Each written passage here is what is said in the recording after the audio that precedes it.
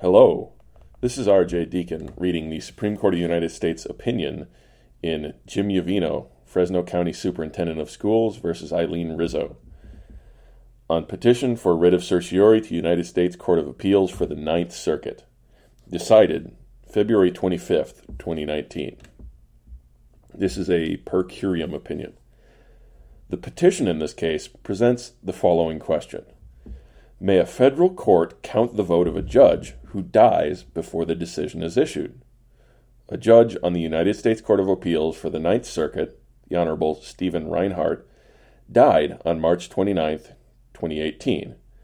But the Ninth Circuit counted his vote in cases decided after that date. There's actually a footnote here that bears reading. In Altera Court versus Commissioner, decided 4 months after Judge Reinhart died, his vote was initially counted as one of the two judges in the majority.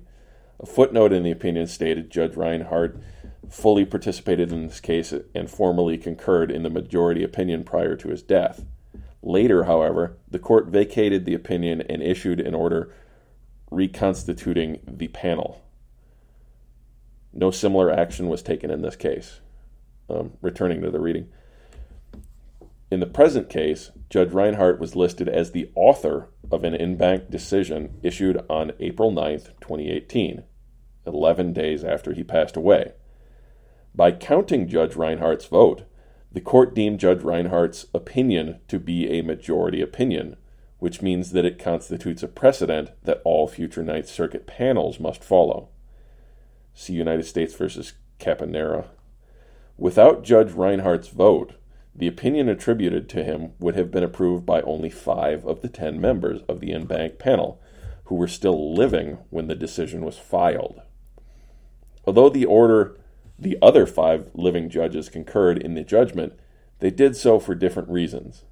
The upshot is that Judge Reinhart's vote made a difference. Was that lawful? Eileen Rizzo, an employee of the Fresno County Office of Education, brought suit against the superintendent of schools, claiming, among other things, that the county was violating the Equal Pay Act of 1963. The district court denied the county's motion for summary judgment, and the Ninth Circuit granted the county's petition for interlocutory review.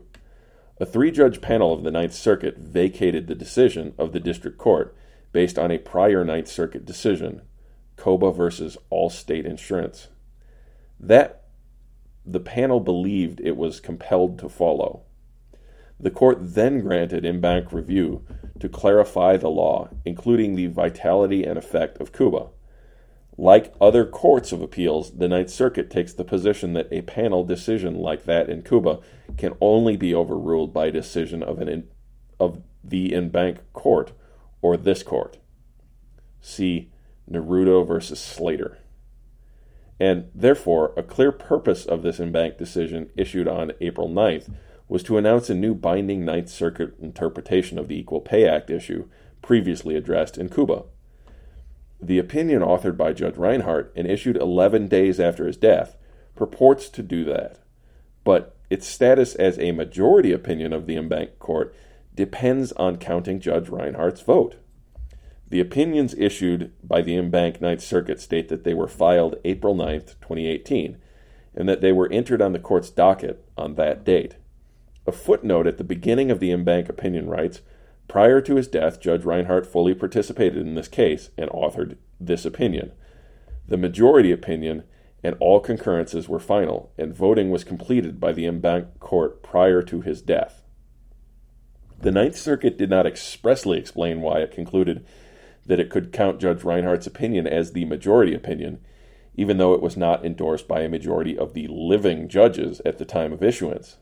But the justification suggested by the footnote noted above is that the votes and opinions in the en banc case were inalterably fixed at least 12 days prior to the date on which the decision was filed, entered on the docket, and released to the public. This justification is inconsistent with well-established judicial practice, federal statutory law, and judicial precedent. As for judicial practice, we are not aware of any rule or decision of the Ninth Circuit that renders judges' votes and opinions immutable at some point in time prior to their public release. And it is generally understood that a judge may change his or her position up to the very moment when a decision is released. We endorse this rule in United States versus American Foreign SS Corp., which interpreted an earlier version of 28 U.S.C. 46C, the statutory provision authorizing the Court of Appeals to hear cases en banc. The court version of this provision permits a circuit to adopt a rule allowing a senior circuit judge to sit on an en banc case under certain circumstances.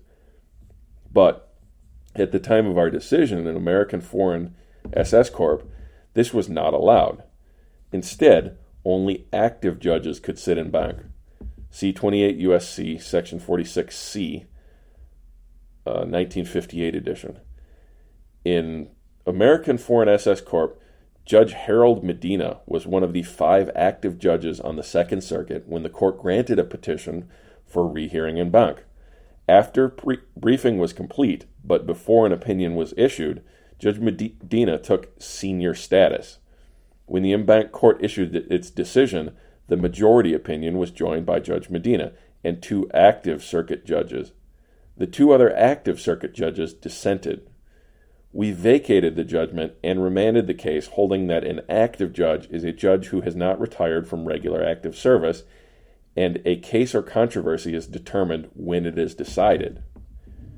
Because Judge Medina was not in regular active service when the opinion was issued, he was without the power to participate in the en banc decision. Our holding in American Foreign SS Corp. Applies with equal, if not greater, force here. When the Ninth Circuit issued its opinion in this case, Judge Reinhart was neither an active judge nor a senior judge. For that reason, by statute, he was without the power to participate in the en banc court's decision at the time it was rendered. In addition to Section 46C, Section 46D also shows what the Ninth Circuit did here was unlawful.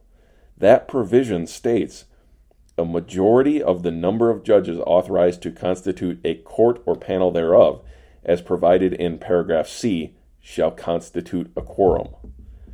Under Section 46C, a court of appeals case may be decided by a panel of 3 judges, and therefore, on such a panel, 2 judges constitute a quorum, and are able to decide an appeal, provided, of course, that they agree.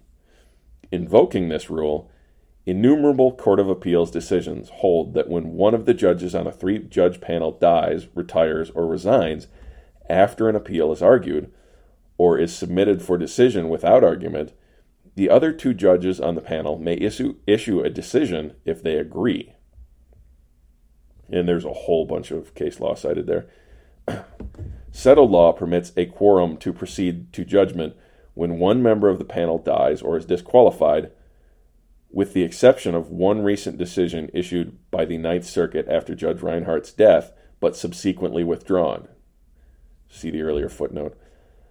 We are aware of no cases in which a Court of Appeals panel has purported to issue a binding decision that was joined at the time of release by less than a quorum of the judges who were alive at that time.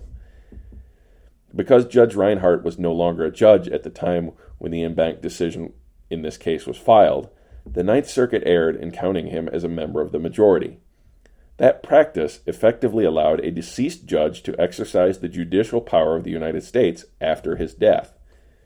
But federal judges are appointed for life, not for eternity.